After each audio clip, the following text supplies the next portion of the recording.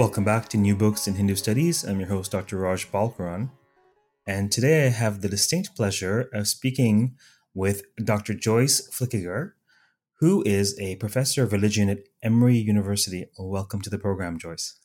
Thank you. Thanks for having me. And as you can already hear, Joyce has a radio voice. So while I'm sure you're here for the content and not our voices, if you don't like the content, just keep listening for the pleasant voices. So we have not had the pleasure of interacting before me booking this interview with you. It's for me sort of in the more starting phases of my career. It's a surreal pleasure to speak with people that I've sort of either read or cited until this point. So it's always slightly surreal, but it's part of the fun of doing this. So well, at my stage of the career, I'm also meeting people still whose work I have cited and used. And that, so we're in good company with each other. Great. So today we're talking about Joyce's fantastic, fascinating new book, Material Acts in Everyday Hindu Worlds. It's a SUNY publication. That's State University of New York Press, for those who may not be so familiar with academic publications. It's 2020, and it will be out in October. It's already ready for pre-order, available for pre-order. So we will put the link from SUNY as well as the Amazon link as part of this podcast blurb. So do check it out and pre-order it now for the fall. It's currently available. So the book, where do I start? Maybe you could tell us a little bit about how you got into this, your journey sort of coming to this research. Well, it's a little circuitous. And I thought about this question because I've heard you ask other people. And I thought, where would I start? So I thought, I'm an ethnographer. And so I start with, ethnographic episodes. I really have three that I think give some life to how this started. The first was a long time ago in 2010. I was asked to be a faculty on-site curator of an exhibit on Indian gold that came to Emory's Carlos Museum. And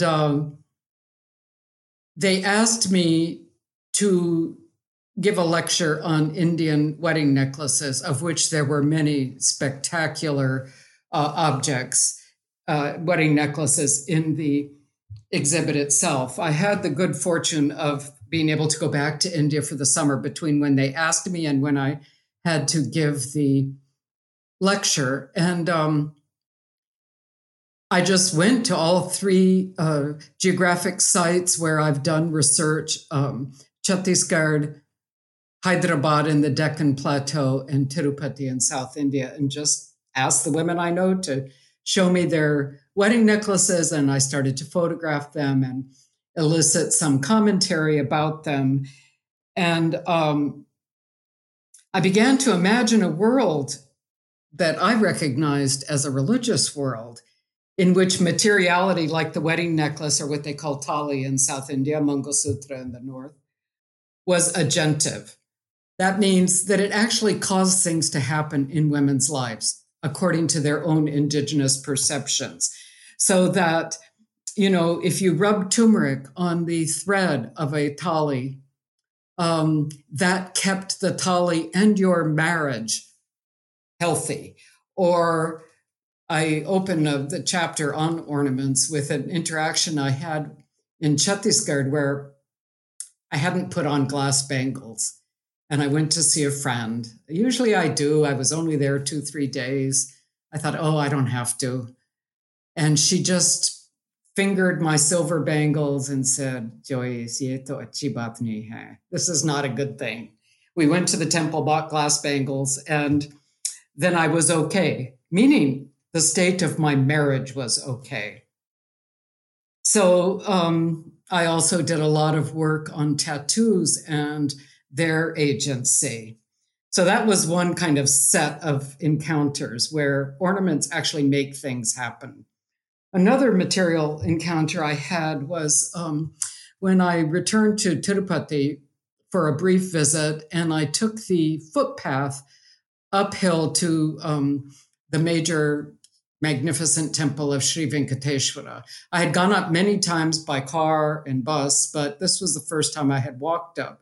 And at the base of the footpath, there was a human form, cement, that I learned was called a Maladasari, or a man from a cobbler caste. And there were no other pilgrims around when I came across this image. And the first thing I wanted to do was to lay down next to it.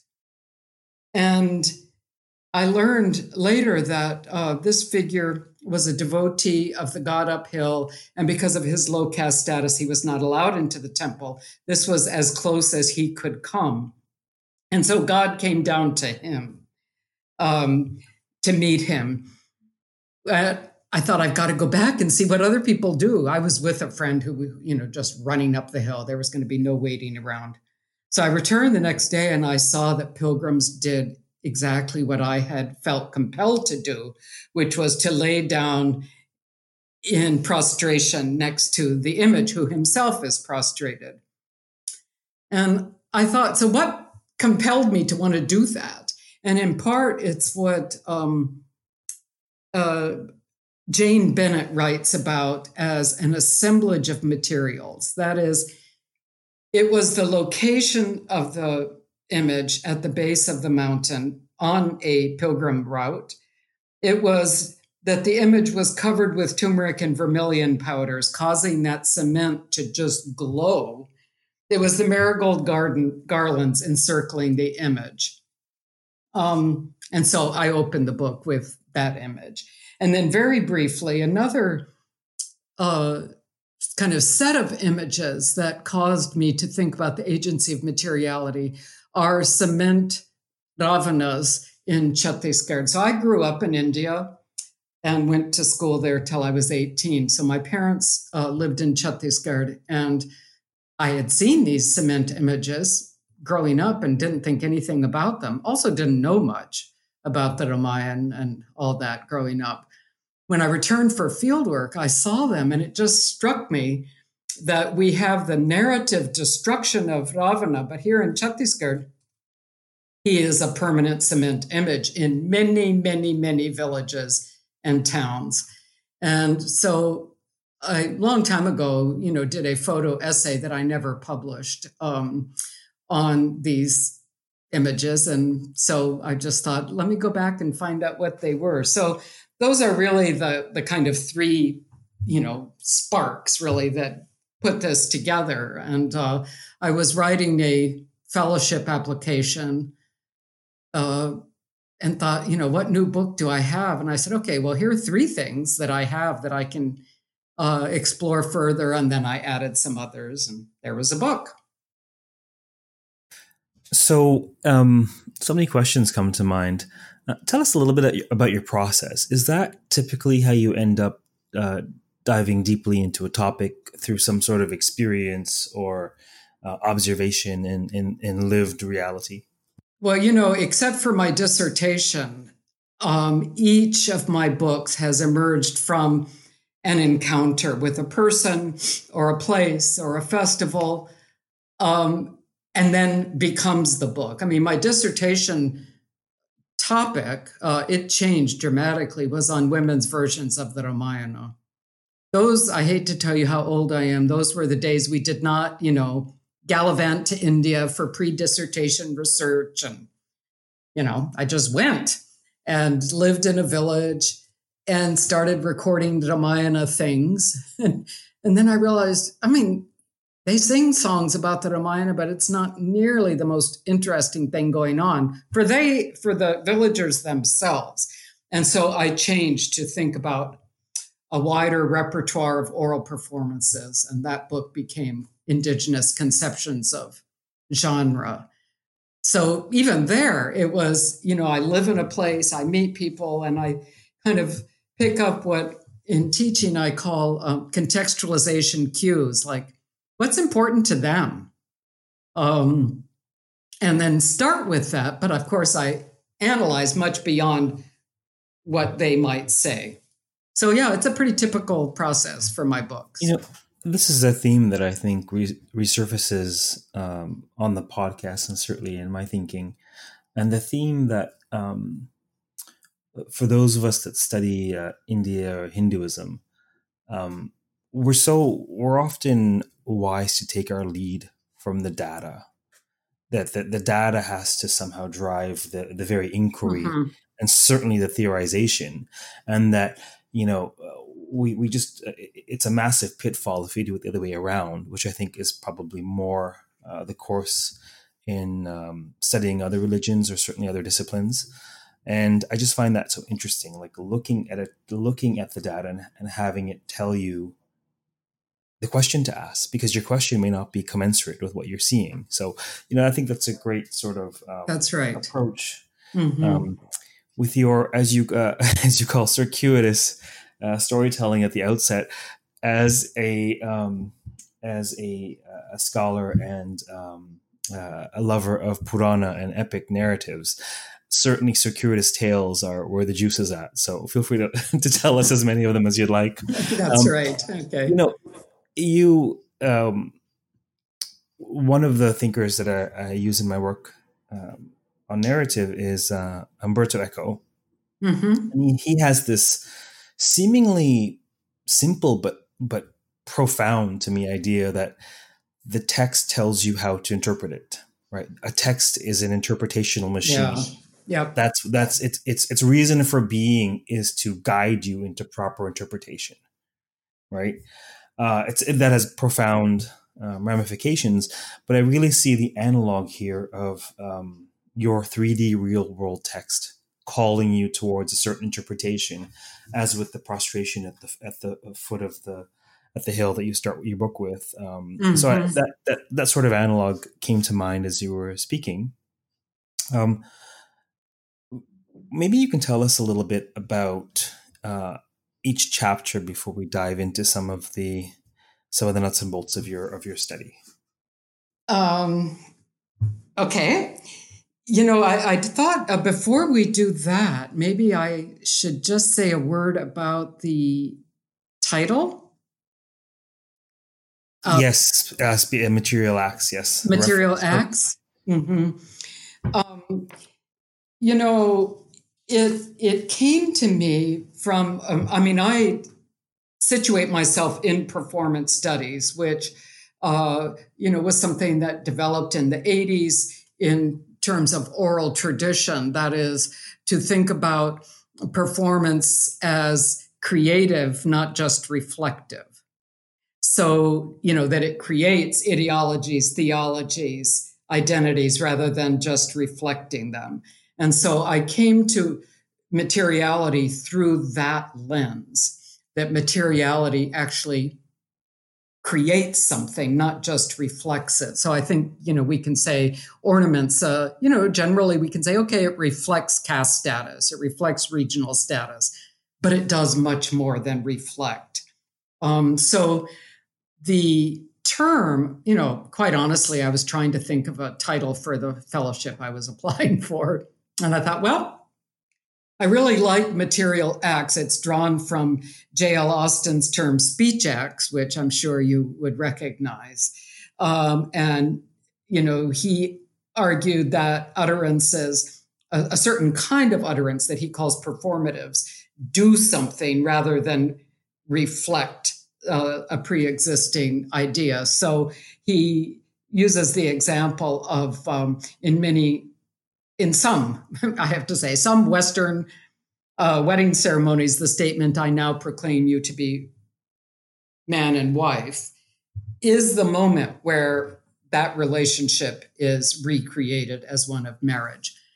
So that's where the title itself comes from. So if you don't have questions about that, I can go on to the chapters if you want. No, that's. I think that's brilliant. That this, when you're talking about the agency of materiality, material acts. What do the materials do? And it's a very useful way of thinking about religious phenomenon in Hinduism. So I think it's hopefully going to be self-evident to the people listening, and you can feel free to maybe we can unpack the first chapter a bit. Okay, I might just say that since this is a book, New Books in Hindu Studies, there is one form of materiality that I do not talk about that will seem, for people who study Hindu traditions, a rather big gap. And that is, I do not talk about the materiality of images of Hindu deities. And that might seem the most obvious agentive material. And I didn't do it for a couple reasons. One is that it has been written about so much, and it also is rather a unique form of materiality. I mean, you can think, is God there? Is he called there? Does ritual cause him to be there or her? I just really didn't want to get into that. And I thought, let me do materials that people haven't written about. So that's one caveat. Thank you for pointing that out. And for some reason, that didn't strike me as a gap, right? For some reason, for whatever reason that I have to think about on the spot right now that you mention it, it seemed to make sense to me that you were looking at, materials that most would think of as insentient. That's right. In the Hindu world, versus it makes sense that a murti is thought of as sentient in that, through the prana pratishtha, there's the deity dwells there. So obviously the murti can dispense grace in this context. But then this really beautiful subtle realm of sentient, insentient, of object or subject of action, of things such as jewelry. You use some really beautiful examples, including Vastu and Jyotisha, and things that we would think of as inert or insentient, but somehow are sacredly empowered to accomplish a task in the life of devotees. So That's for right. me, it makes perfect sense that you in focusing on what to the naked eye would seem insentient, that is the very point of the book. Yeah. And, the new materialists have done that. But I feel like that focus has not really been made in the study of Hindu traditions. That is, we have, let's say, Richard Davis's The Lives of Hindu Images and Arjun Upadhyay, The Social Life of Things. But the focus is still on human beings as actors, or the materiality as reflection of that human world. And I just wanted to, ultimately, I'm going to get there. It's we need human beings. They don't act without human beings or without the human context. But I wanted to really put the focus on materials that we don't think of as agentive. So I can kind of go through them. The first chapter we've already talked a little bit about is on the materiality of ornaments. And I start with that because it's so obvious to anybody who's spent any time in with Hindu women in particular, but also men, that in that worldview, ornaments are agentive. That is, they create relationships, they're protective. I focus primarily on ornaments of marriage. And then also I talk about ritual strings as ornaments. And then I think what most people are the most fascinated by is really tattoos as ornaments. So that tattoos are considered to be the one thing that goes with women. I'm speaking of Chhattisgarh and Eastern Orissa, that follows a woman into the next life. It's kind of ironic because they're inscribed on the body. The body is either cremated or buried and disintegrates, but the tattoos have a life after death. And, one Gond woman, so that's a tribal group, Adivasi group in Chhattisgarh and Orissa, also goes into Maharashtra, but I haven't done work there. She told me that when a person dies, God, and she named him as Bhagwan, takes your tattoos one by one, ek karke, and sells them in order to buy you food. And I said, so what about men who don't get traditionally tattooed? She had never thought of it. She said, well, I guess they're going to be hungry. Or another woman, these days, tattoos are considered rather backwards by many in those castes that get tattoos because, the young girls are now educated and we don't do backwards things like getting tattoos like our mothers and grandmothers and great-grandmothers did. So I asked my Gond friend, so what about these girls who aren't getting tattooed these days? What are they going to eat? She said, I think they're going to have to eat air. So you can see it's really like she lives in a worldview in which that tangible ink on skin has its own life and agency. So I start with that, an indigenous view of the agency of materiality. And, I think they don't need these new materialists whom I've read, Alfred Gell or Bruno Latour or Jane Bennett, whose work I love. I needed them to help me articulate agency, but the people I work with do not need them. They have their own ideas about material agency. The next chapter is focused on Vesham, or what I translate as guising and disguise, but it's a word, Indian language word, that really covers any kind of dress, and dress, Vesham also includes ornaments. So I look at Vesham in the context of the village goddess Gangama in Tirupati. Now, I wrote a whole book about her, and there is a chapter on Vesham there from which much of this is drawn. But I think it takes kind of new life when it's put together with the other chapters. So this book, this chapter really emphasizes the importance of repertoire. I think that's one of the things that my book offers. And I've written about repertoire elsewhere also, that, people may not say a lot about one form of Vesham, but they may say something about another form that causes you then to look at the first form. So, for example, one form of Vesham is a particular caste of men from a particular caste of weavers who take on the Vesham of the goddess. And then they aren't possessed. Like, it's literally putting on those saris, those ornaments that transforms them into the goddess. And how do we know that transformation has taken place? Because they go around the gullies of Tirupati and householders come out and worship them. Not like the goddess, as the goddess. They are the goddess. So then I thought, okay, Vesham is transformative there. Let me look at other forms of Vesham. What the festival is known for as far as Vesham is something called Stri Vesham, or female guising, where men take on female guise, meaning saris, breasts, braids, ornaments, and walk around Tirupati streets, ultimately to end up at the temple of the goddess.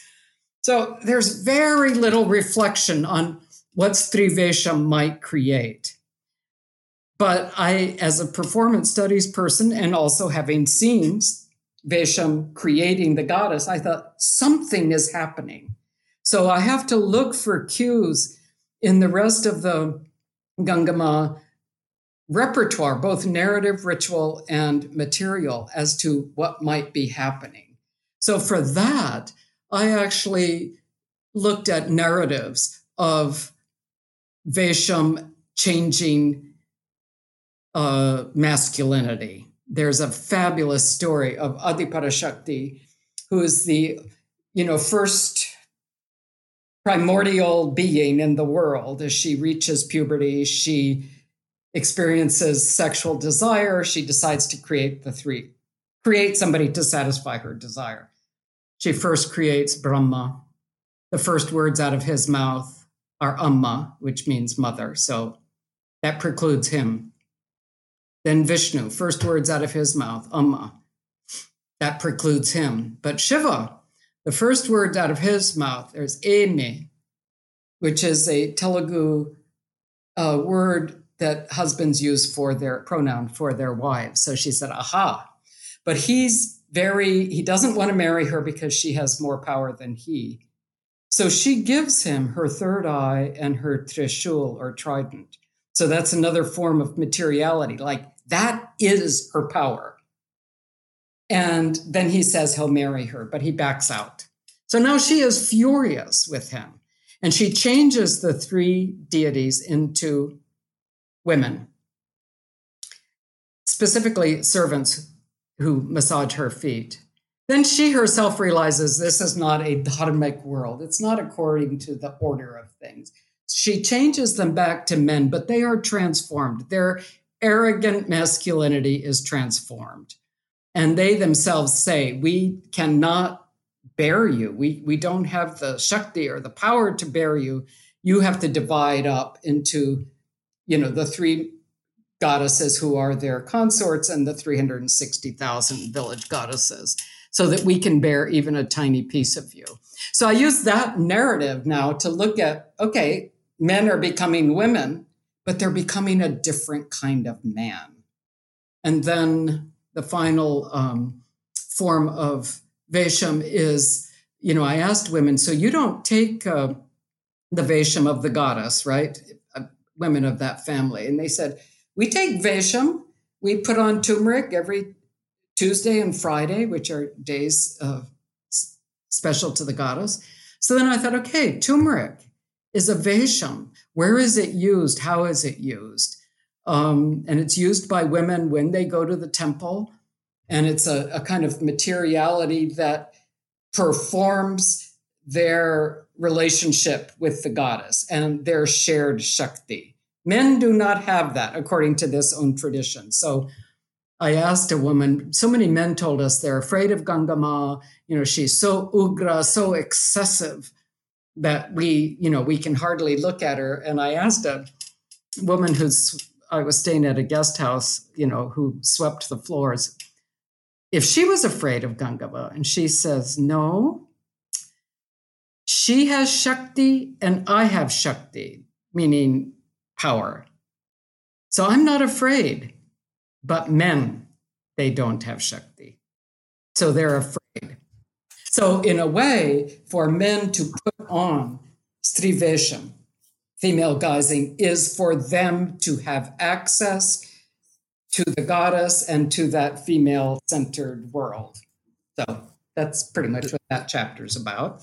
I think I have to shorten my discussions. That's fascinating. I mean, originally I was thinking we'd talk about the topics of each chapter and dive in, but we can do it. I can sort of interject as we go along. Okay, yeah. I usually leave a fair bit of space so that you can talk about your book. But it's just so fascinating, right? The narrative, the way the narrative maps on to the rituals and the practice, and even sort of the ideology, the social fabric. I mean, rarely in my experience you see such a direct mapping on of the myth and the practice and the actual conscious lived understanding of the people. And so that raises a methodological issue. Like, how was I going to get at the agency of materiality? And in the first two chapters, that is on ornaments and Vesham, I relied a lot on indigenous commentary. So I think, in a way, this book about materiality has more human discourse in it than most books on materiality do. But I do that to establish that worldview in which materiality is agentive. And then in the next 3 chapters, I say, okay, let's look at some materials that they don't talk about that much, but with that analytic framework. So what starts as an indigenous worldview, I'm now shifting into an analytic frame where materials have agency. So the next one, I won't talk about too much because it's really complicated, but I look at the ritual materials that are offered to 2 goddesses. One is Gangama, and one is Lakshmi in Varalakshmi Puja in Hyderabad. And that is, I argue, so the women themselves would say or in Gangama, it's not just women, we're offering things to please the goddess, to invite her. But I argue, so I'm taking it one step further than what they're saying, that those very materials create the goddesses that they worship.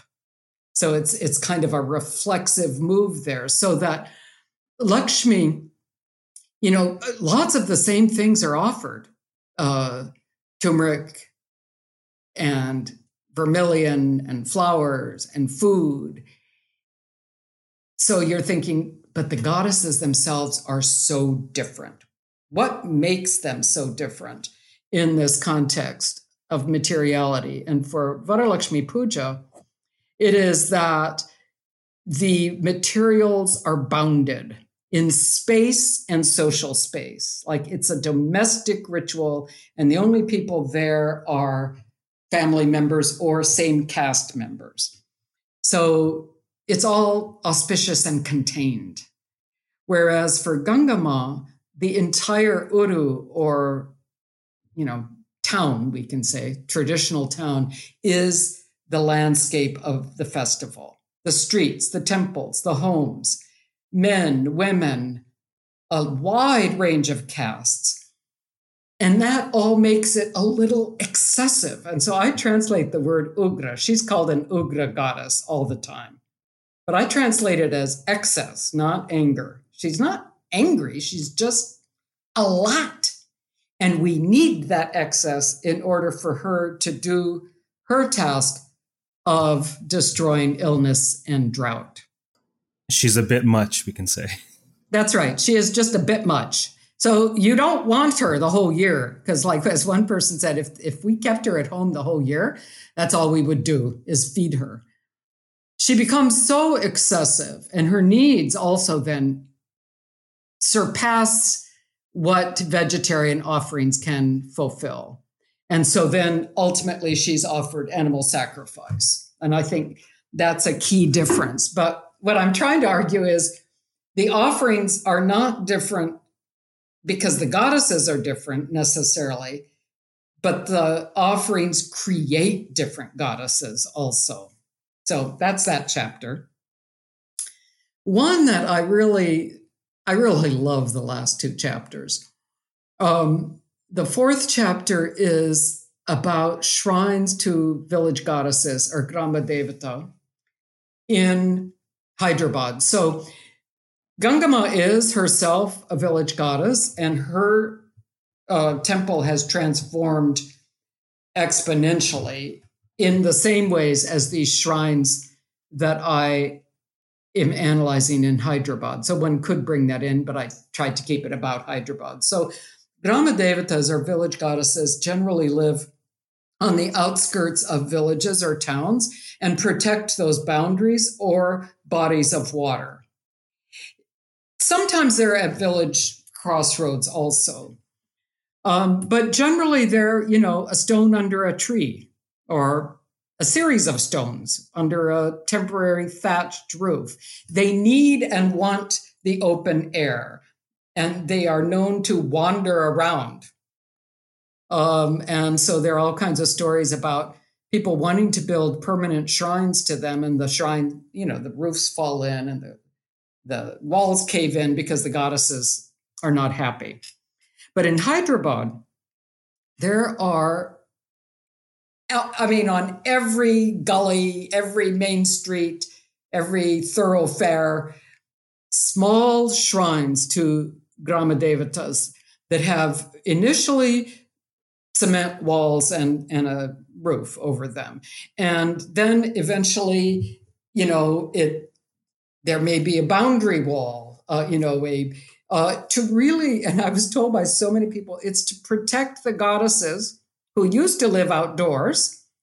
Now Hyderabad has grown up around them, and literally they need protection from this crazy traffic. I have the most great photograph of one right in the middle of a 4-lane highway, that has a little wall built up around it. So that was, the initial impulse to protect the goddesses. Then they started decorating the shrines, often on the outside walls with pictures of Kali or Durga. Then people start to see those and think that the inside goddess is Kali or Durga. I asked many people who are just stop, do namaskaram or greet the goddess. Who's in there? Well, they just assumed it was Durga. Then some of these shrines have actually been razed, R-A-Z-E, knocked down, and full Puranic temples built to them and to the goddess. And then these goddesses start to have human anthropomorphic forms. The one I can tell you about that was in the part of Secunderabad where I have lived for years when I go back to India. She started out as a tiny little stone.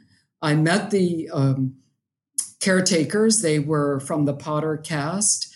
And then the neighborhood organization decided that we needed to upgrade the shrine, in particular, so that there would not be animal sacrifice and drinking at the shrine, which the goddess herself requires. So they raised it and built a Puranic temple with a dome and, carvings outside. And they hired a Brahmin priest who recites Sanskrit. There are big signs, no animal sacrifice, no alcohol.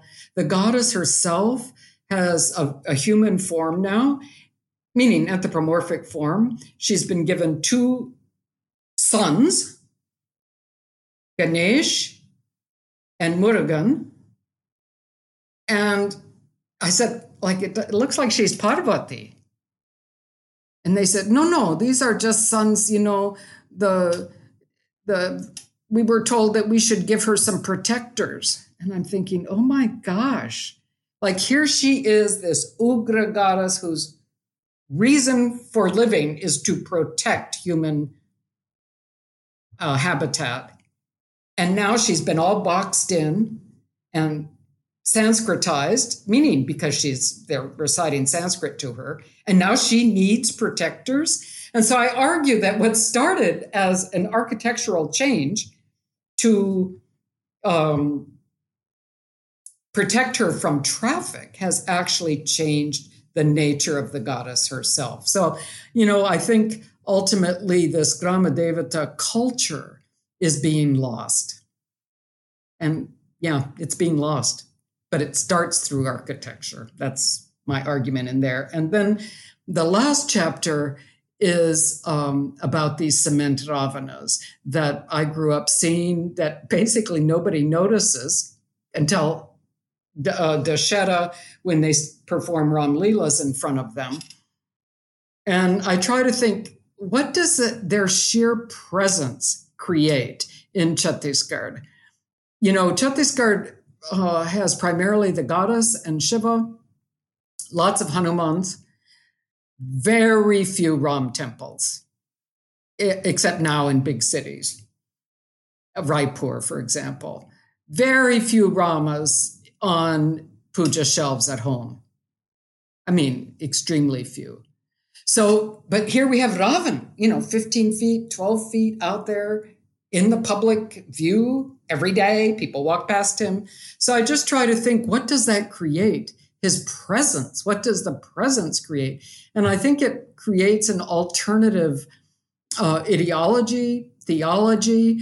In South Chhattisgarh, the furthest I've gone to document these is Kanker, which is about south of Raipur. It's at the mouth of Bastar. So Bastar is primarily Adivasi. And then the Adivasis start to, as you go north,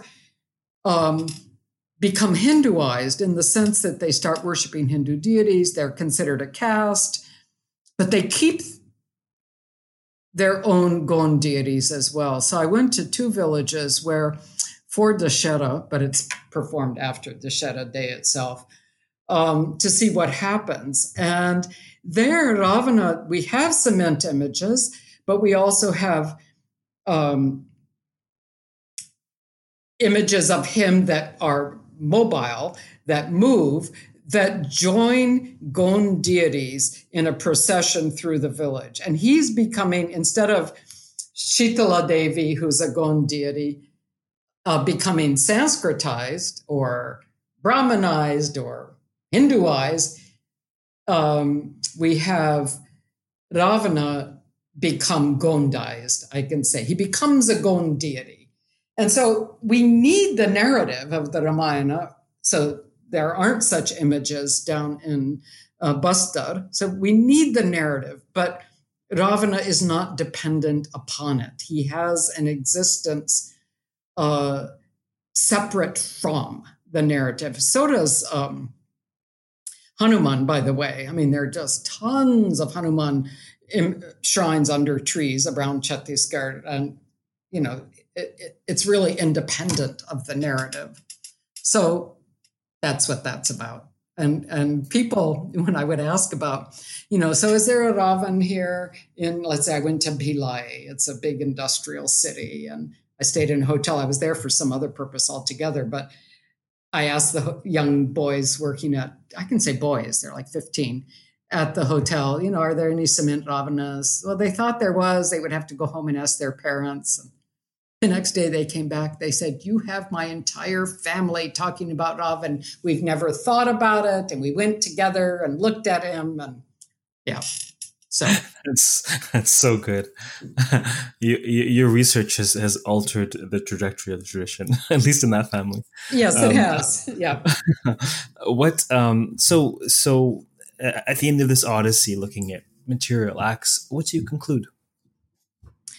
Well, you know, the purpose of the book is to broaden the parameters of religious studies. Now, whether people who don't do Hinduism read it or not, I have no idea.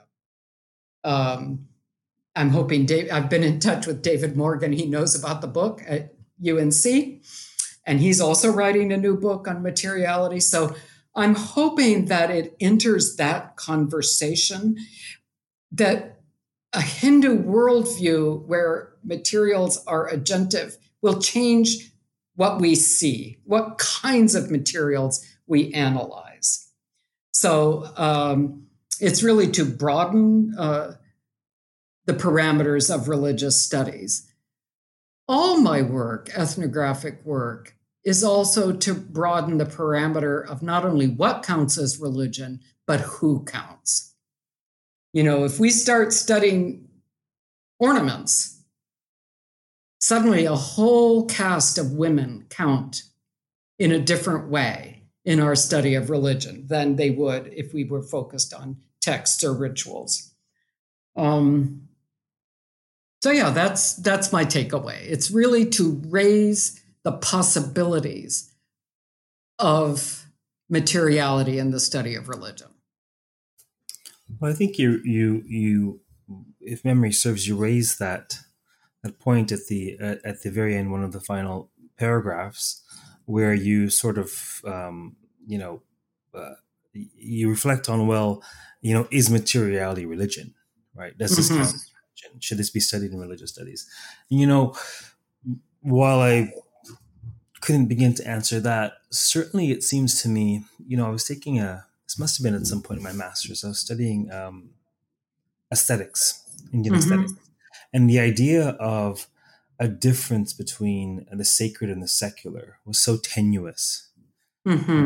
It dawned on me that our very notions of a distinction between the sacred and the secular, they're as problematic as they can be at times, even in our own modern Western societies. It seems artificial when you go to India, and, Very and artificial. there's a murti on every rickshaw dashboard.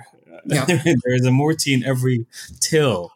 Um, Well, I like when I teach, I tell my students, doesn't matter what I'm teaching in religious studies, for this class, the definition of religion is dharma. I said, you may get in trouble with that when you go out in the world, but for this class, let's say that religion is what holds the world together. What makes sense of the world? What gives meaning to the world? That is dharma. So I just taught a first-year seminar on life histories where we used that definition to say that narrative itself, really any kind of narrative, is a religious act. Well, these were a bunch of 18-year-olds, so I don't know really how much they really got that. But so in this case, if we use that as our definition, then ornaments that change people's status and maintain people's status, that follow you into the afterworld, that's religion. It's a stretch for a lot of people. I get it, but I'm giving it a try. Well, but this is obviously well beyond the parameters of your study. But it seems to me, how do I articulate this half-baked idea that seems intuitive to me? So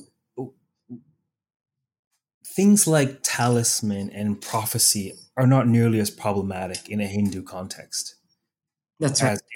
As in an Abrahamic context. So whether we believe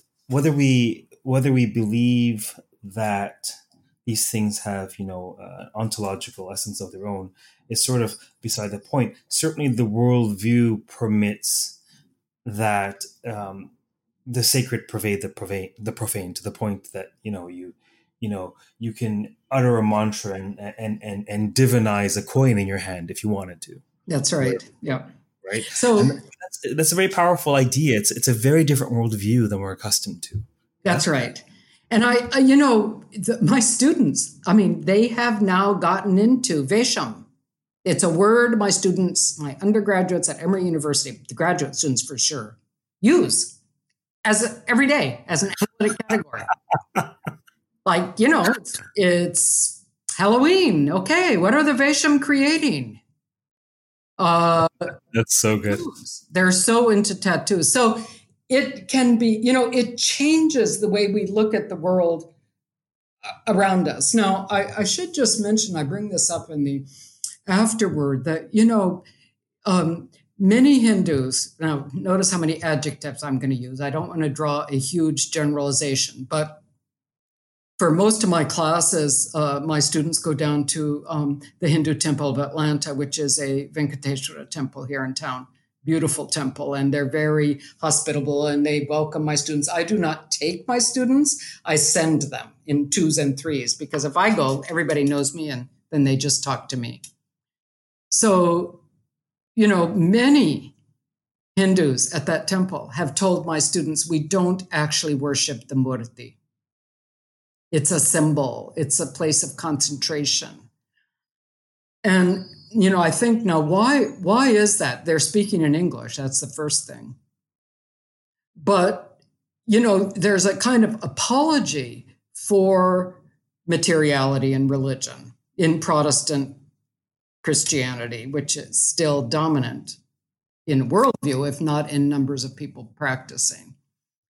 So I want to honor that they say they're not worshiping it.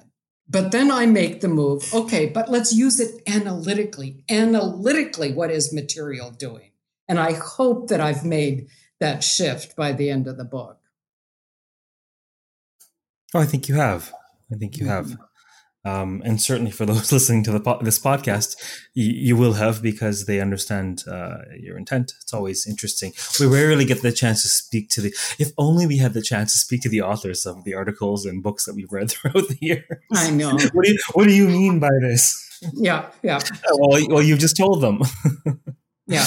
I think it's very useful. I'm telling my graduate students, you just need to keep an eye on this. Like, first of all, it's the crib notes to the book, but also you get, some different perspectives that you may not get in a review or by reading the book itself. I think it's a great project. So I thank you.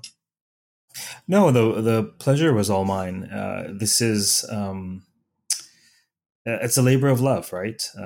I find the time to do these because A, it keeps me relatively well read, and B, I get a chance to interact with interesting people about interesting ideas that only serve to enrich my own research and teaching, and I think more importantly for me, they help me understand this thing called life. Mm-hmm. They help me to understand. I tease clients and some students at times. I say I have pieces of paper that say I'm an expert in religion, but really my expertise is people. It's my greatest passion, and the thing that I'm most comfortable understanding is why people do what they do and how they work. It can be quite useful in studying texts, and certainly as an ethnographer. But these exchanges teach me so much about how others engage the material theoretically, methodologically, but also their very stance, the intangible attitudes they bring, the questions that they come to mind. I mean, my very first question, I don't script these, as you probably guess, was, it's fascinating. You had sort of a transformative experience, or a notable, remarkable, literally. I mean, you had an experience worth remarking, and that becomes the bija, the seed of a book. That's right. Yeah. And I thought, well, what a wonderful way to go about writing a book, because then the book is genuinely centered on lived experience, right? Yeah. And that's certainly not always the case at the Ivory Tower, I'd say. That's right. Yeah. So fantastic. For those of you who are listening, by all means, go pre-order the book, or keep it in mind for your research. For your library. It's very expensive. And hopefully next year it will come out in India and in paperback. That's my hope. But right now, for your library. Order it for your library. I'm sure that, I happen to publish with Routledge. So other than libraries, there might be 3 people on the planet that have bought my book, which is fine. Right. And we know there are ways and means that other people read it, and we're not even going to name them. We're not going to name them. We are not. I don't even know the names. So for those of you listening, just for the record, Joyce's last name is pronounced, how do you pronounce it? Flueckiger. So when I say Joyce Flueckiger, you'll know that it's not me totally butchering her name. That's how it's pronounced. So we've been speaking with Joyce Flueckiger on her really, really fascinating book, Material Acts in Everyday Hindu Worlds. Thank you very much for joining me today. Thank you. Thank you very much for the opportunity. It was really fun. Okay. My pleasure. So before we close, why don't you tell us what you're working on next? Okay. Well, it's a very long ways, my next project, from this book on materiality. And, I think this, maybe the different kinds of books I've written is maybe a part of my training my PhD is actually in South Asian studies, not religion. And, every so often I have to prove myself, but finally I don't. So I can do, more kind of what's happening in India and change my approaches rather dramatically. But I was born in the Himalayan hill station of Mussoorie. And so I don't go back there all that often, maybe I go to India every year, but maybe to Mussoorie every 5 or 6 years. So about 5 years ago, I went and I noticed it, and I met the director of something called the Missouri Heritage Center. And she gives heritage walks. And, I've heard a lot about heritage over the years, but what heritage means in Missouri is British. Like if you go on a heritage walk, it's one British house or bungalow after another. And the Heritage Center is about colonial Missouri. And, so being an ethnographer, I just thought, well, wait a minute. There are all kinds of Indians here. They brought some heritage. Who are they? So I went to school in Missouri till 12th grade. So I was pretty familiar with a particular part of the old bazaar, which is called Landauer. And on that trip, I was only in Missouri 3 days. I just started talking to some of the shopkeepers whose fathers I knew. So let's say it's a tailor or a jeweler. In high school, I would have gone to their fathers. Now it's the sons. So I asked them if they would be willing to participate in a project. I said, you're part of this heritage. I'd like to come back and just learn more about who came, because basically Missouri was a potato field. And then the British established a health center there. And then, lots of people from the plains began to come up to serve the British. Serve, not meaning in a servile way, but to support. There we go. Tailors, bakers. So anyhow, I've gone back 3 times for 2 months each and talked with people and getting oral histories of the shopkeepers and their families on what I call Mullingar Hill. So I had an American Institute of Indian Studies fellowship for this. It's called Migration and Belonging on Mullingar Hill, Oral Histories of a Himalayan Hill Station. You can hardly use those words these days, migration and belonging, in political India and even in the United States. So I'm not sure what the final title will be, but I, introduced myself as someone who was born here and went to school. They were not that interested in the school part because that school is not accessible to someone of that socioeconomic. But that you were born here? I was born here, they say. And then, we establish kinship relationships, older brother, younger brother, aunt. So I just started to ask, who were your dada pardada? Who were your great-grandparents? Who came? Where did they come from? Why did they come? And of course, women are still coming because they're marrying in. And so I'm asking a simple thing. What is home? What makes a place home? And yeah, that's the project. So it's been really, really fun for me. Oh, it sounds fun. And I mean, who on earth do you need to prove yourself to at this point in your career? Nobody. It actually is related to Missouri. To religion in the sense you can think of Val Daniels' Fluid Signs, that the Uru, where you are born, the earth you live on, the water you drink changes who you are. But what happens when you're displaced from that Uru, from that stan, from that water, from those deities, and move somewhere else? And of course, it's happening all over India. I just happened to be studying 1 mile of an old bazaar. And yeah, so we'll see where it goes. I just am starting to write right now. I haven't written a thing, haven't given any presentations on it, nothing. So when you do finish it, we'll have you back. Okay. Thank you very much. Take care. For those of you listening, keep reading, keep listening, stay safe, and take a look around you and try to understand the agency of materiality in your own life. Take care.